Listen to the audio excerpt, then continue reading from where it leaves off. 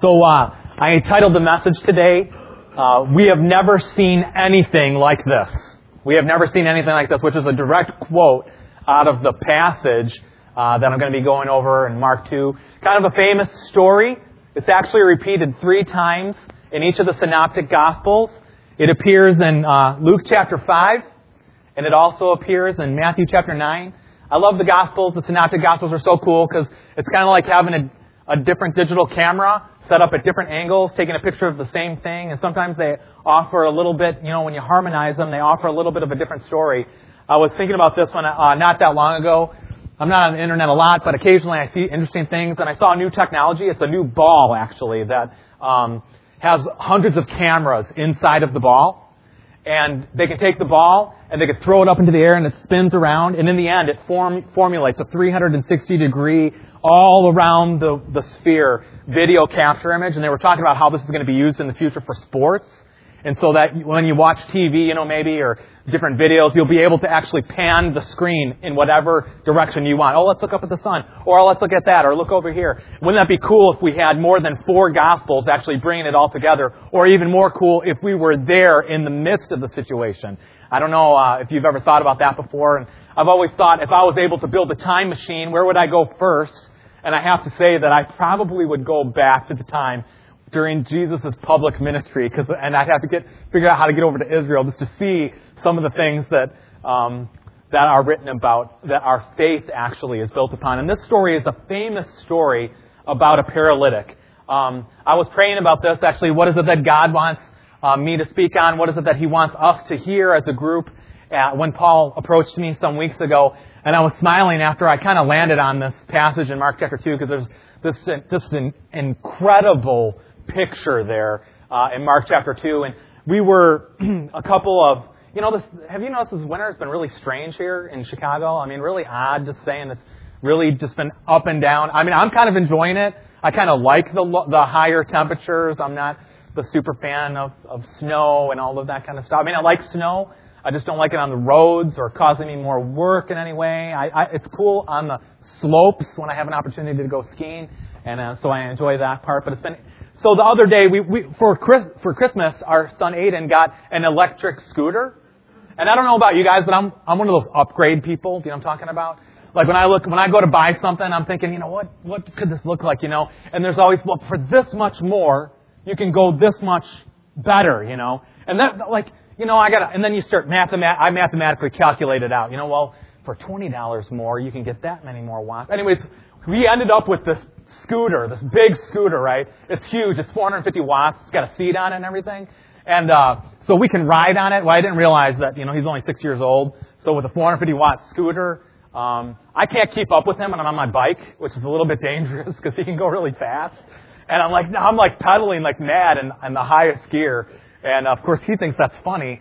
I'm thinking I'm going to lose some weight this spring, actually, is what I'm thinking. But the other day we were riding it because it was warmer weather out because of this interesting winter that we're having. We're going around the block.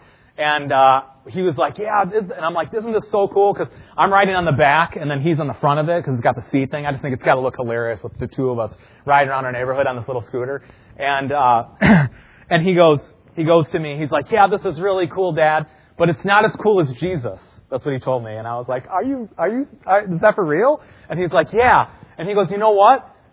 This was after, by the way, that I had landed on Mark chapter 2. He goes, he actually healed a guy who was paralyzed because they let him down through the roof. And I'm like, are you serious? I mean, I was already in prep and stuff. And I'm not big on the mystical, things, although I like that kind of idea because I'm always looking because our God is invisible. I'm always asking him, help me to see you in the middle of things.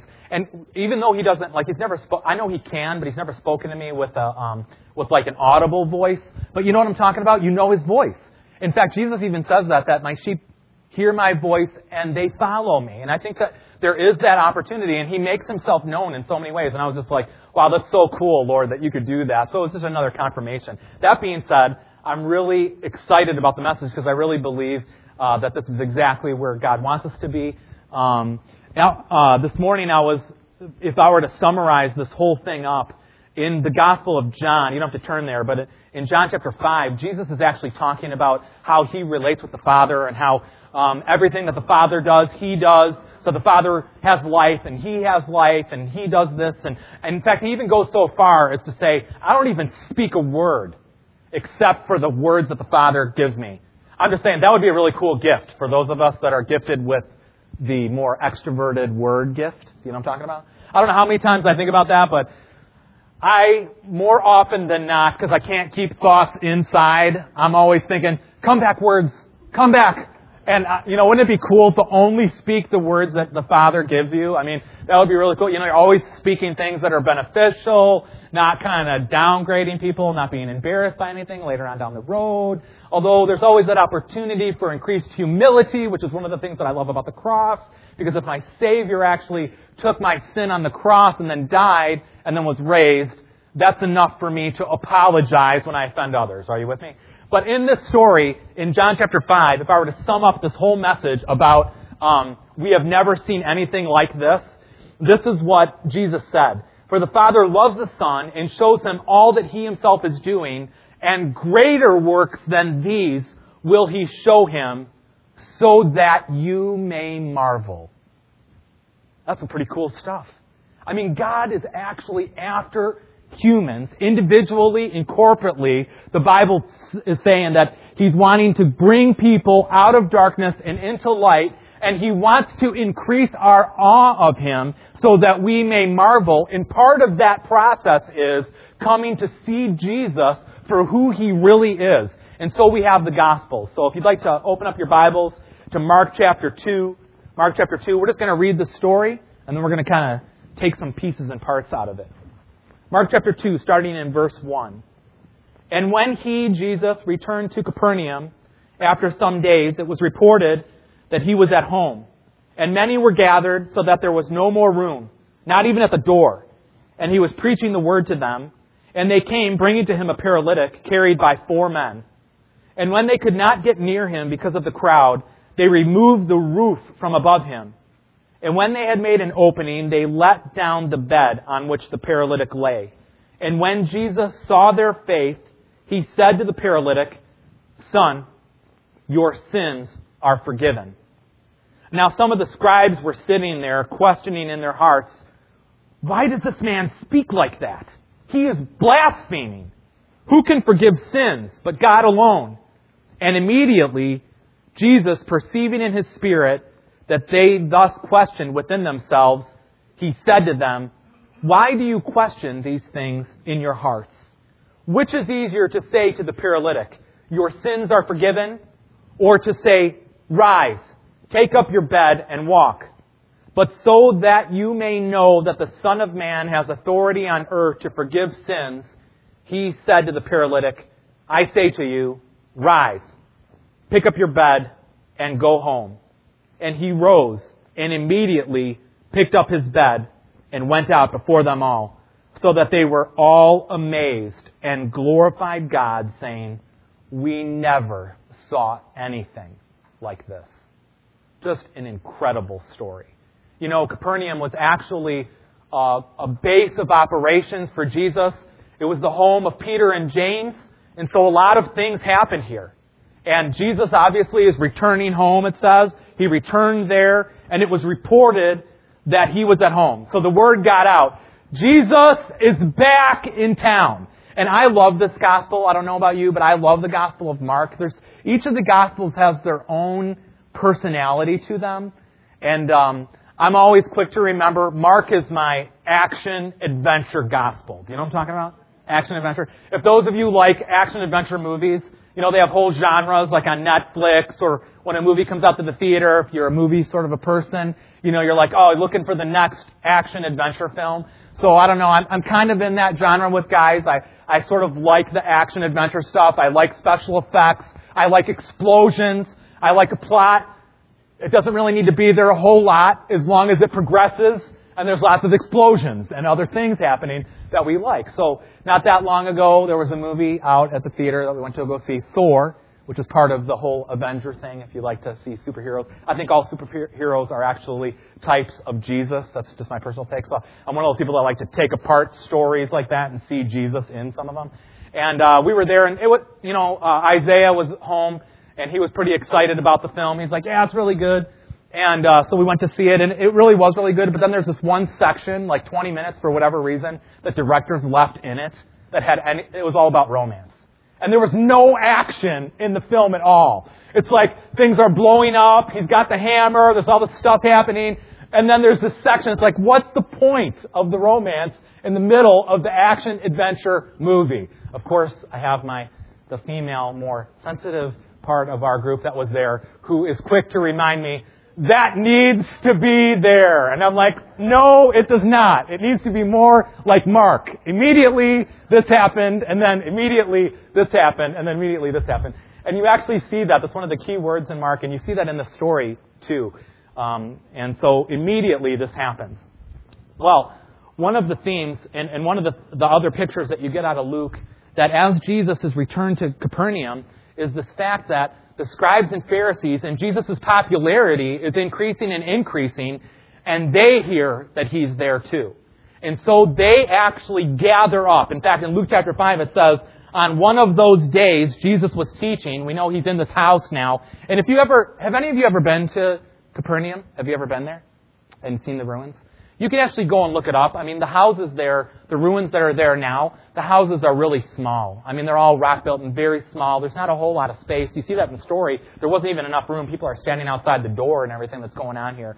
But they knew that he was there, that he was teaching. So the Pharisees and the teachers of the law were sitting there. So somehow they had wiggled their way in. Even though the space wasn't much, they were there with him, right in the house with him while he was doing the teaching. And they had come from every village of Galilee and Judea and Jerusalem, and the power of the Lord was there with him to heal. And so you just get this backdrop, this picture of all the stuff that's going on. He's returning home. People are excited. He's in this house. The teachers of the law are thinking, okay, here's this young teacher. I don't know really what, some of them are thinking, there's something incredible about him.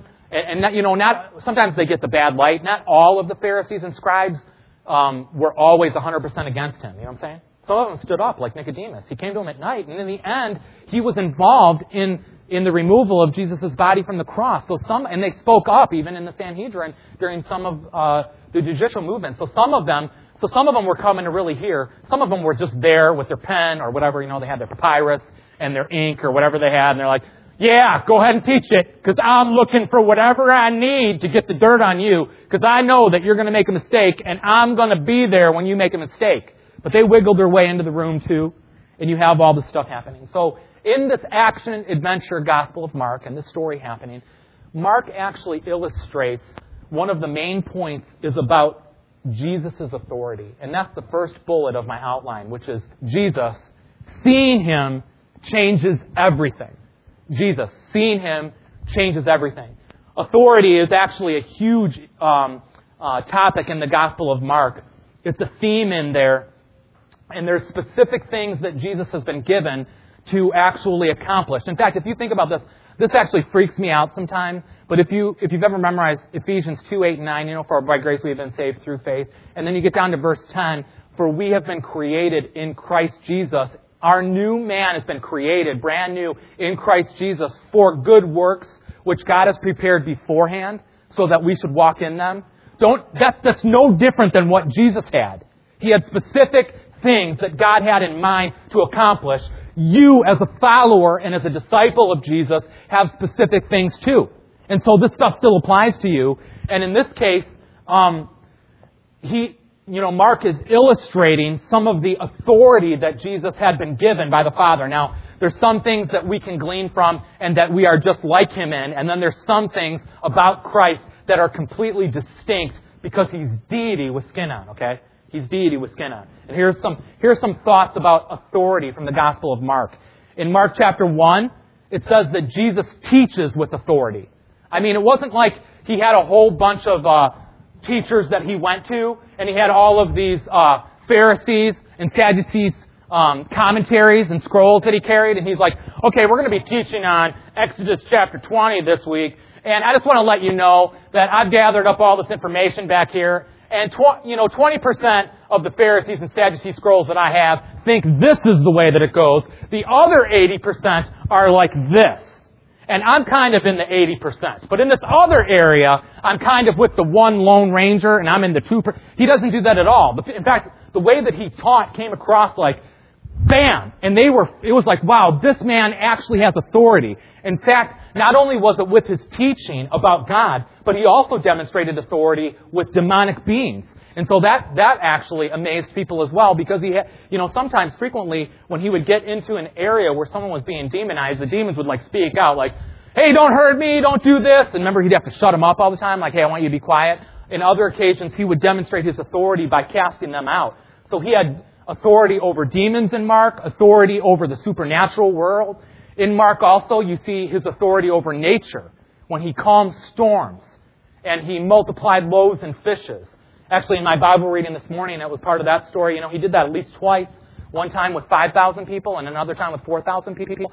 And I'm always amazed about it because, the disciples, I always feel like one of the disciples, I'm always kind of slow. Even if they saw it the first time, they still didn't get it the second time. And then how does that work? Hey, I want you to feed them. Lord, what are you talking about? There's no super Walmart to go to. And even if there was a super Walmart near this remote area, we don't have enough money to do it. Well, what do you have in your pocket? What do you have in the basket? 7 loaves and 2 fishes? All right, well, let's pray over it. And wouldn't that be interesting? Like if you were the distributor, you have like the basket, and you're like, every time you take a loaf off, I'd be having a hard time connecting with people because I'd just be like, dude, it's still there. Yeah, that's just incredible. And they're kind of handing it out, but he's demonstrating his authority over nature. And all of those things actually had metaphorical teachings as well. Another thing that he demonstrated his authority over is healing. He had the ability to heal diseases. He cleansed lepers. He healed people of blindness. He raised people from the dead. For some reason or another, too, I don't know if you struggle with this in your Bible reading and memorization and stuff like that. Sometimes some of the most life-impacting doctrines I really have to work for, like to remember them. Like Romans 5, 6, 7 stuff. I'm always like working for it. I always have to be reminded, oh man, I totally forgot that. That didn't really apply in my life totally. But then there's these other scripture passages that I always, for some reason, my mind just gloms onto them. And even though they're interesting, like they don't necessarily have huge, significant spiritual impacts in my life other than the fact that I collect them in my mind, and so I talk about them frequently. One of them came up again in my scripture reading about God's healing power, and that was that at one point when, the story of the man who was deaf and dumb, and so Jesus actually spit on his hands, and then he like gave him a wet willy, and he put the spit in his ears, and then put it on its tongue, and then he turned his eyes up to heaven and said, open, and he could hear and talk again. Immediately, it says again. Immediately he could do this stuff. And it's just so interesting that he would use spit like that. And there's other stories where he spits on the mud, he spits on the dirt and makes mud, puts it on the guy's eyes, go wash it off. What do I see? Oh, I just see trees. Oh, let me do it again. And then he spits on it, puts mud on his eyes again. I mean, we don't do that very frequently in church anymore, but it's just interesting that he would do that, and it makes me wonder from time to time, Lord, will you ever call me to do that? I mean, that would be really interesting if I had an opportunity to do that. Maybe some of you have a gift of healing and you know what I'm talking about, or you've actually had an opportunity to use that sort of authority in Christ. I don't know. Another thing is his authority and his ability to forgive sins, which is at the center of this story that we're going to be looking at today. Just an incredible power. And we're not talking about just, it's one thing if someone were to hurt me and to damage me in some way, and then I have an opportunity at that point in time to say, hey, I forgive you. I forgive you for the hurt that you caused. That's significant. That's huge. In fact, we need more of that within our lives. But Jesus had the ability not just to forgive those who had offended him personally, but he forgave them and absolved them of sin, like entire lives of sin. It's an incredible amount of authority.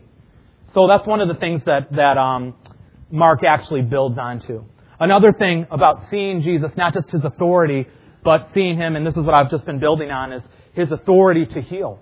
One of the things we believe in our church, we believe that God still has the ability and still does heal people. That's one of the distinctives of the Alliance, actually. And if you ever looked at our symbol, there's a picture, actually, that talks about that. that God still has there's a difference there, though, between faith healing and divine healing. You know what I'm talking about? One actually puts the object or the strength or the ability for healing on a person's ability to believe that it's going to happen. And another one actually looks at it and says, wait. God in His divine decree has the ability, because He's made us and He holds the universe within the span of His hands, which is this much. His hand, He can hold the entire creative universe within the span of His hand, has the ability to control the entire universe all the way down to the molecular level of our bodies. In fact, the Bible says that Jesus holds all things together. I think that's literally. I think He holds my body together by the word of His power. And if He's so willing, and He is willing frequently, He does and can heal. He does it for many different reasons.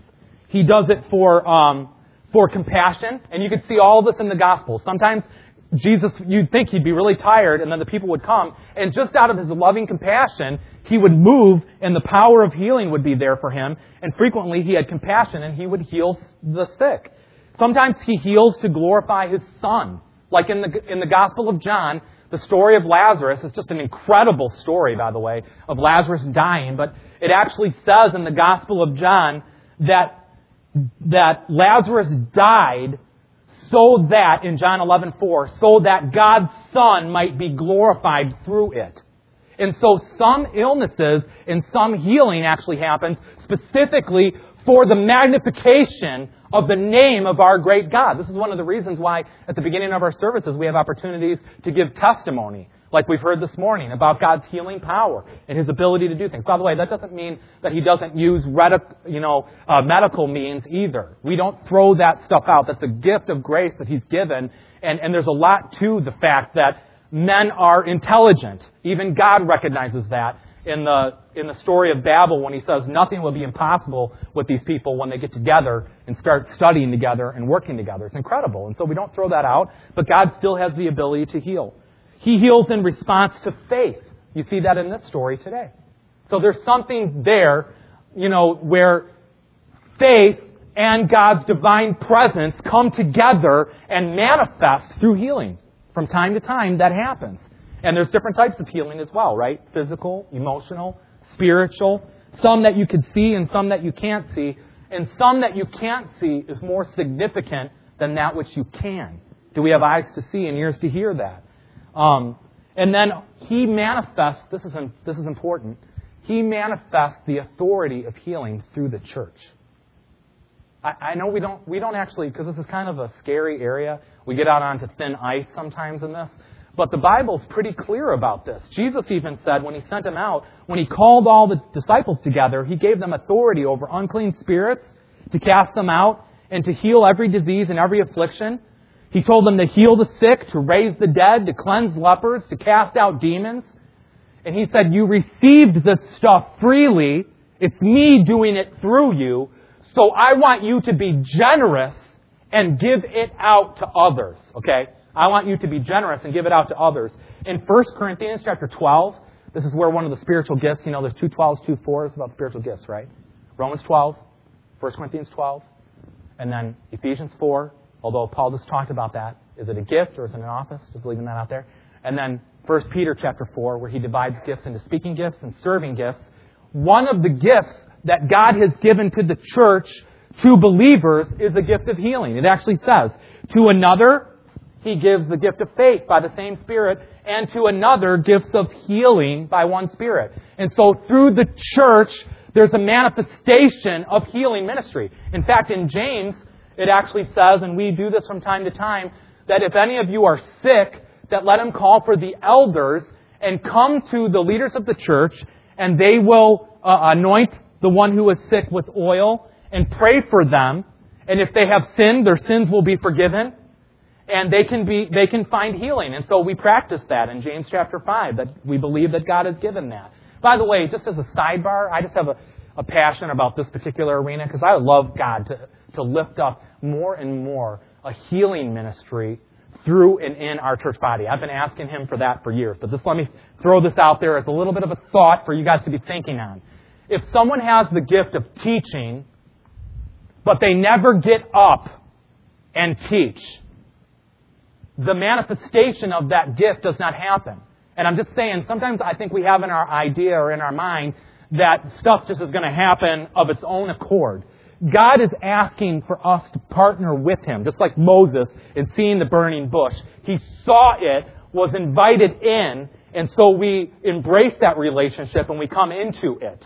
I'm just saying, what if one of you has been given the grace of the gift of healing as a spiritual ministry, but you never pray for anybody? I'm just throwing that out there. Because maybe some of you do, and you don't know it yet. Just like someone with the gift of teaching and has never exercised that gift, okay? So, seeing Jesus changes everything. And then the last thing, just phenomenal, is His ability to forgive sin. Just incredible in Mark chapter 2. In fact, it's so stunning. The greatest miracle here in the story, for me personally, is not that He got up after being paralyzed for as long as He had been paralyzed and took up His mat and walked. In comparison, actually, I want you to put on, believers, put on your Jesus glasses with me just for a minute. Those things that the world would look at and say, that is absolutely incredible, in comparison to Christ, is small. Are you with me on this? Let me try and illustrate it. Raising someone from the dead and then they die again is not as significant as someone having their sins forgiven and then being granted everlasting life. They're just going to die again. Don't get me wrong. The physical healing and the raising of the dead and the casting out of demons are there for the glorification of God. But don't miss that the greater picture, the greater miracle is the very presence of God in the middle of that room, willing to pardon a human being who had offended a holy God and was able to absolve him of their sin. It's absolutely incredible. In fact, David wrote this in Psalm 32. Think about this. This could be the song of the paralytic. This could be the song. I don't know if his mouth was paralyzed or not, or if he could talk, but if he could, this would be a song that he would sing, and it's also one that we sing. Blessed is the one whose transgression is forgiven and whose sin is covered. Blessed is the man whom the Lord counts no iniquity, and in whose spirit there is no deceit. For when I kept silent, my bones wasted away through my groaning all day long. Think about this paralytic and the picture of it. I mean, I'm certain that he was groaning. And the fact that his body would no longer respond.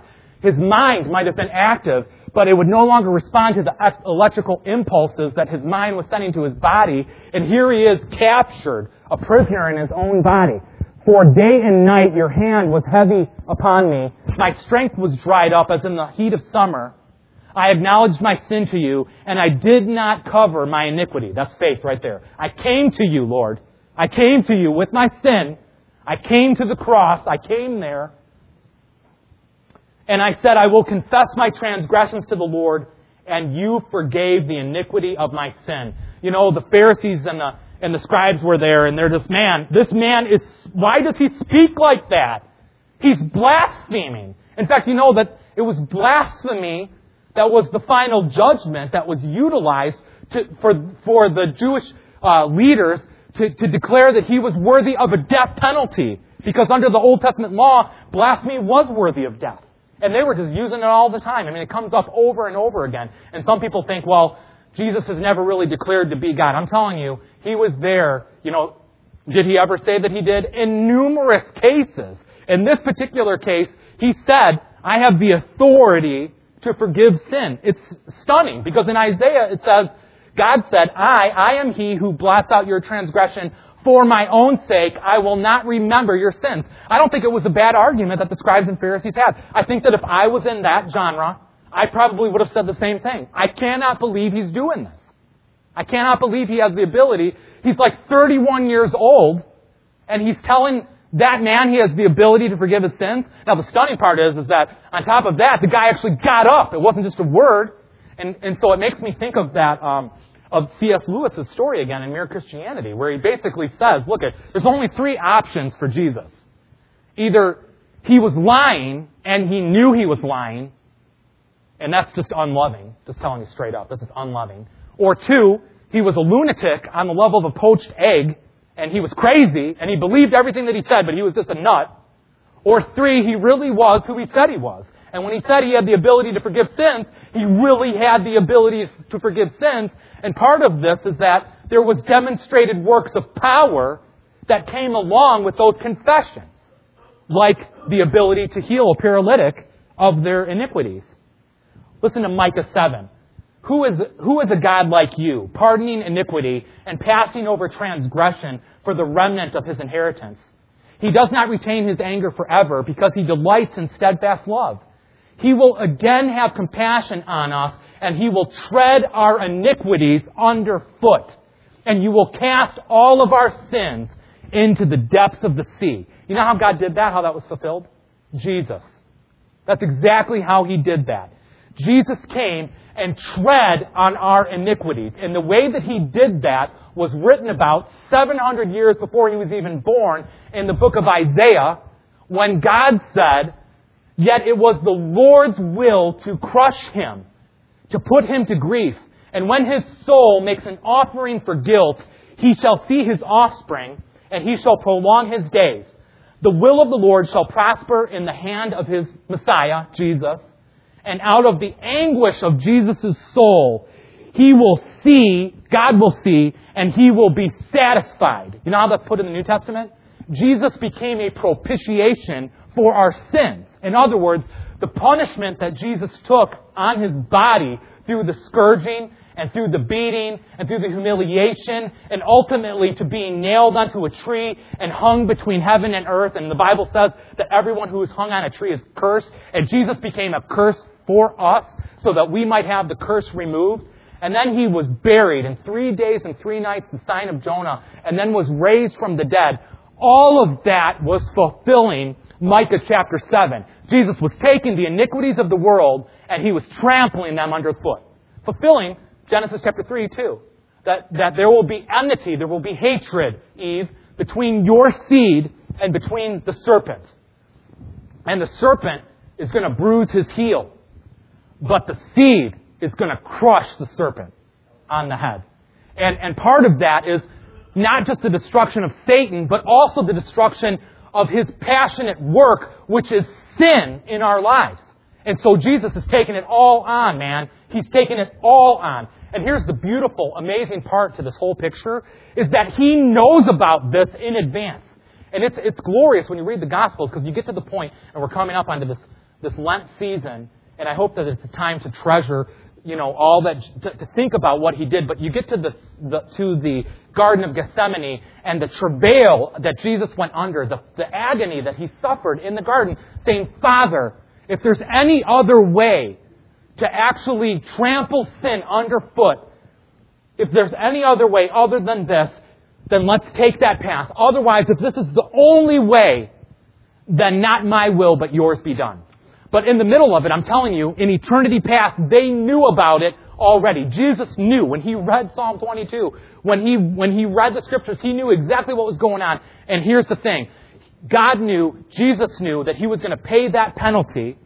And because of that, he said the Son of Man has the authority to forgive sins. Because to God, that payment had already been paid. Jesus already knew. And when he looked down on that paralytic, and he saw the faith of the friends and the faith of the paralytic, and he said, "My son, your sins are forgiven." Think about what he knew he was saying. I'm taking your sin on myself. It's not going to happen for a couple of years in time space, but I'm doing it right now because the Son of Man has authority to forgive sins here on earth. And that is absolutely stunning. A thought on Jesus' comment in verses 9 and 10. If you look at in Mark chapter 9, verse 10, where he says, "Which is easier to say to the paralytic, 'Take your sins are forgiven,' or is it easier to say, 'Rise, take up your bed and walk'? But that you may know that the Son of Man has authority on earth to forgive sins, he said to the paralytic, 'I say to you, rise, take up your bed and go home.'" And I'm saying, Which is harder? It's harder to forgive sin. I mean, who can do that but God? And so he was illustrating to the scribes and Pharisees, and I think he was giving them, this is my picture of God, but I think he was giving them an opportunity to repent of their religious paralysis and acknowledge who he was in his mercy and grace, demonstrating, because they knew in the Old Testament that the Messiah to come would be God in human form. They had Isaiah chapter 7, for unto us a child will be given, unto us a son is given, and the government will be on his shoulders, and he will be called Mighty God, Everlasting Father.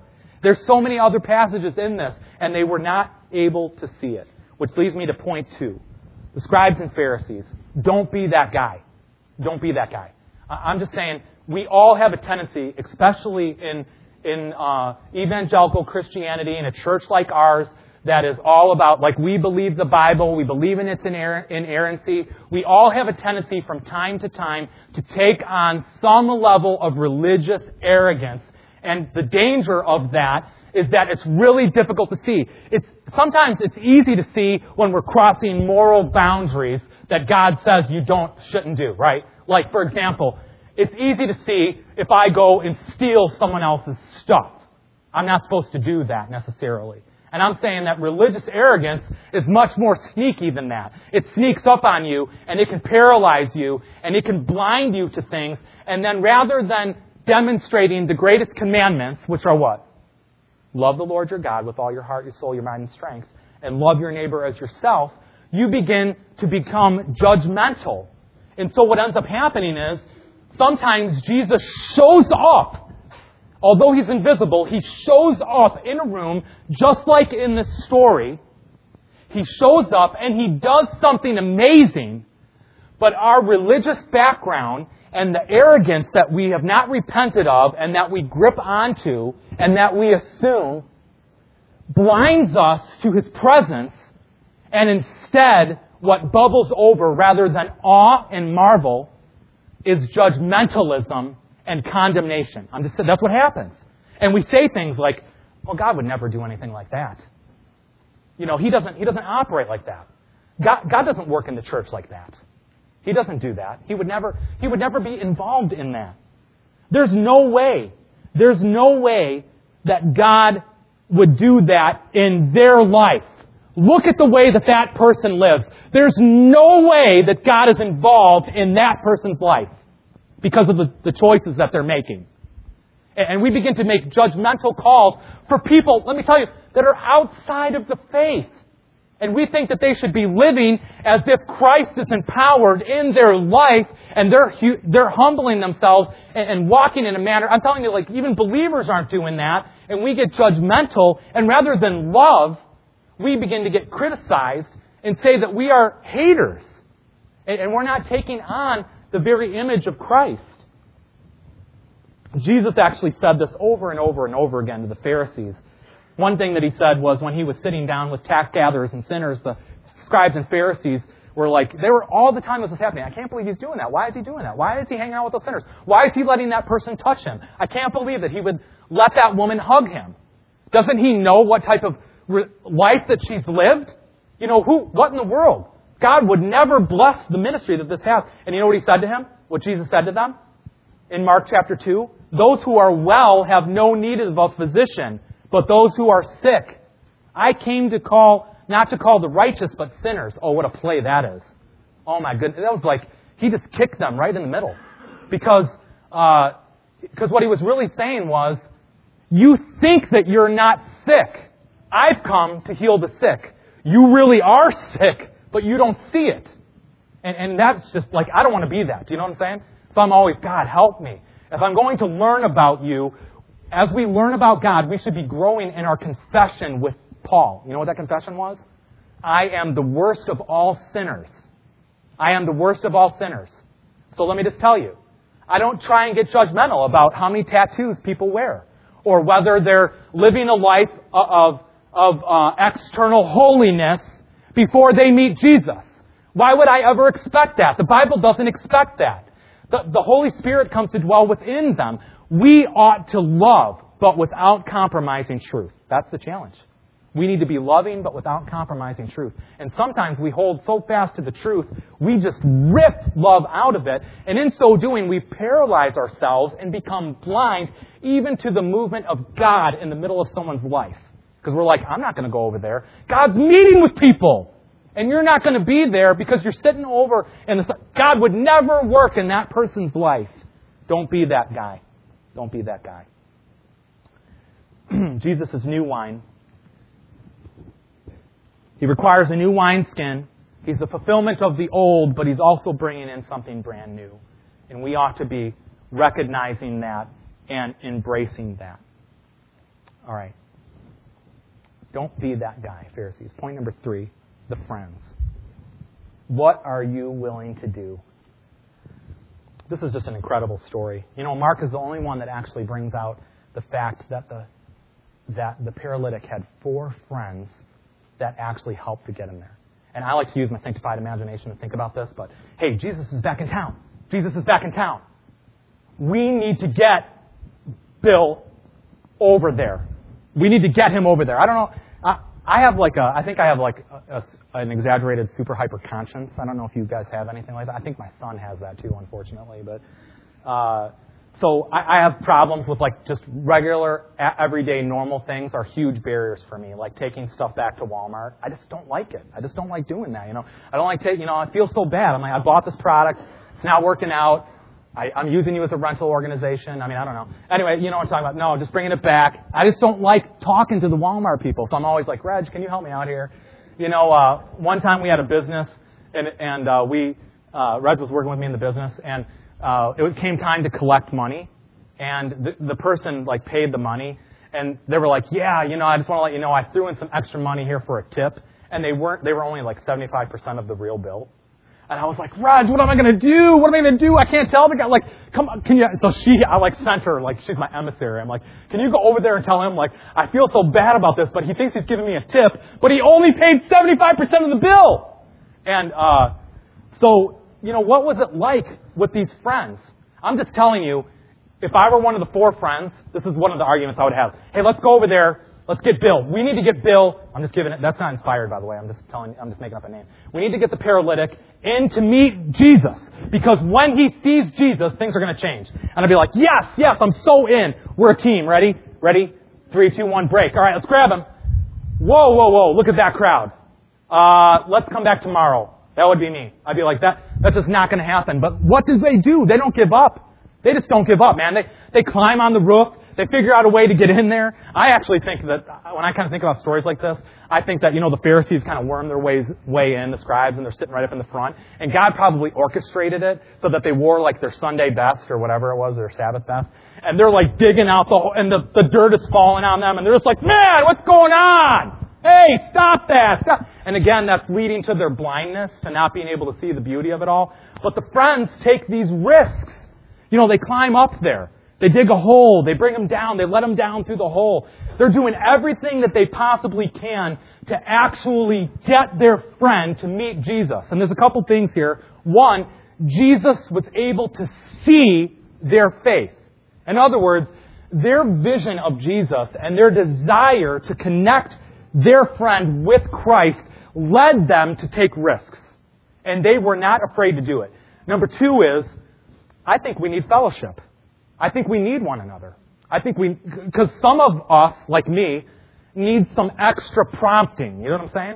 And sometimes I get a little bit more bold to like throw tracts at people or talk to things when I'm with others. And I'm just saying, sometimes when it comes to the gospel and for facilitating getting our friends to Christ, we need one another. I mean, isn't that part of what Paul's after in the praying for the 10 people? And praying for 10 people? I'm just saying, are you still doing that? I hope that that's the case. Today, one of the people in the 8 o'clock service mentioned that as they've been praying, 2 of the people on their list have called them up since they've been praying for them in a desire to meet with them. And I'm saying, this is where we need to go. We need to take risks. Are you willing to look foolish sometimes even in the eyes of the world because your God-entranced view of Jesus is so significant that you're willing to break through the fear that you might have to make sure that people have an opportunity to meet with Him? Because that's their only chance. You with me? Acts chapter 4, verse 12. There is no other name under heaven that has been given among men by which we must be saved. Are you willing to put aside some of your pride in a desire for people to move out? Here it is. Ready? The paralytic is a picture. It was a real paralysis in his life that Jesus touched him of. But it's also a picture of sin. Are you with me? So that we need to be connecting our friends up with Christ so that they might be absolved and their lives will be changed. They will have the awe that you have. Are you willing to take steps to do that? Are you looking more for the benefits that God brings with Him rather than God Himself? Are you willing to speak? Are you willing to be a sower of seeds? Are you willing to be a harvester? Sometimes it's not just about sowing. Sometimes it's like it's time to glean. Take the gleaning and harvest that life into life. One day, all of this is rooted around faith, by the way. We had this tree in our backyard. It was a Crimson King maple tree. I really like those trees. And it's kind of odd. They're a darker tree, with like dark red leaves. And it was there for a couple of years right next to our feeder, our bird feeder, which it kind of generates some natural fertilization. The trees usually do really well, but our tree died. It started to die, and I was so sad because that was like my favorite tree in the backyard. And I thought of this verse, actually. I wrote it down. Jesus said, "Have faith in God. Truly I say to you, whoever says to this mountain, be taken up and thrown into the sea, and does not doubt in his heart, but believes what he says, it will come to pass. It will be done for him." Do you believe that? I'm just saying, that's a pretty intense passage right there. I mean, it's talking about prayer, but do you believe that? What does your faith look like? And does your faith lead to action? So I was like, you know what? I'm going to apply that verse. I'm going to apply that verse on my tree in the backyard. So I went out there, and I'm like, in the name of Jesus, I command you to live. I'm just trying. I believe God could do that. I'm serious. I'm not being light. Reg can tell you this really happened. And I'm like, I want this tree to live. And, it wasn't just generating faith. I'm talking to God. I want you to. So, a couple days, every day I was looking at the tree to see if it would live. And a couple days later, I went outside, and there was all this new life actually springing up from the bottom of the tree. And I was like, yes! Mountains can be moved. Now, of course, the tree did die, so but I was going to give it my all. But I'm just saying, if I'm willing to do that for a tree, are you willing to take a risk with your friends to get them connected up with Christ? It really comes down to, what does your faith look like? Part of the healing of the paralytic wasn't just the faith of the man laying on the mat. It was the faith of his friends. It says in Mark chapter 2, seeing their faith. When Jesus saw their faith, He said to them, "Son, your sins are forgiven." Jesus said, "If you love me, you'll keep my commandments. If anyone would come after me, let him deny himself and take up his cross and follow me. For whoever would save his life will lose it, but whoever loses his life for my sake and the gospel's will save it. For what does it profit a man to gain the whole world and yet forfeit his own soul? For what can a man give in return for his soul? For whosoever is ashamed of me and of my words in this adulterous and sinful generation, of him will the Son of Man be ashamed when He comes in the glory of His Father and with the holy angels." Who's your fig tree? That actually comes out of the story when Jesus actually, that tree story actually came when He withered a fig tree with a word.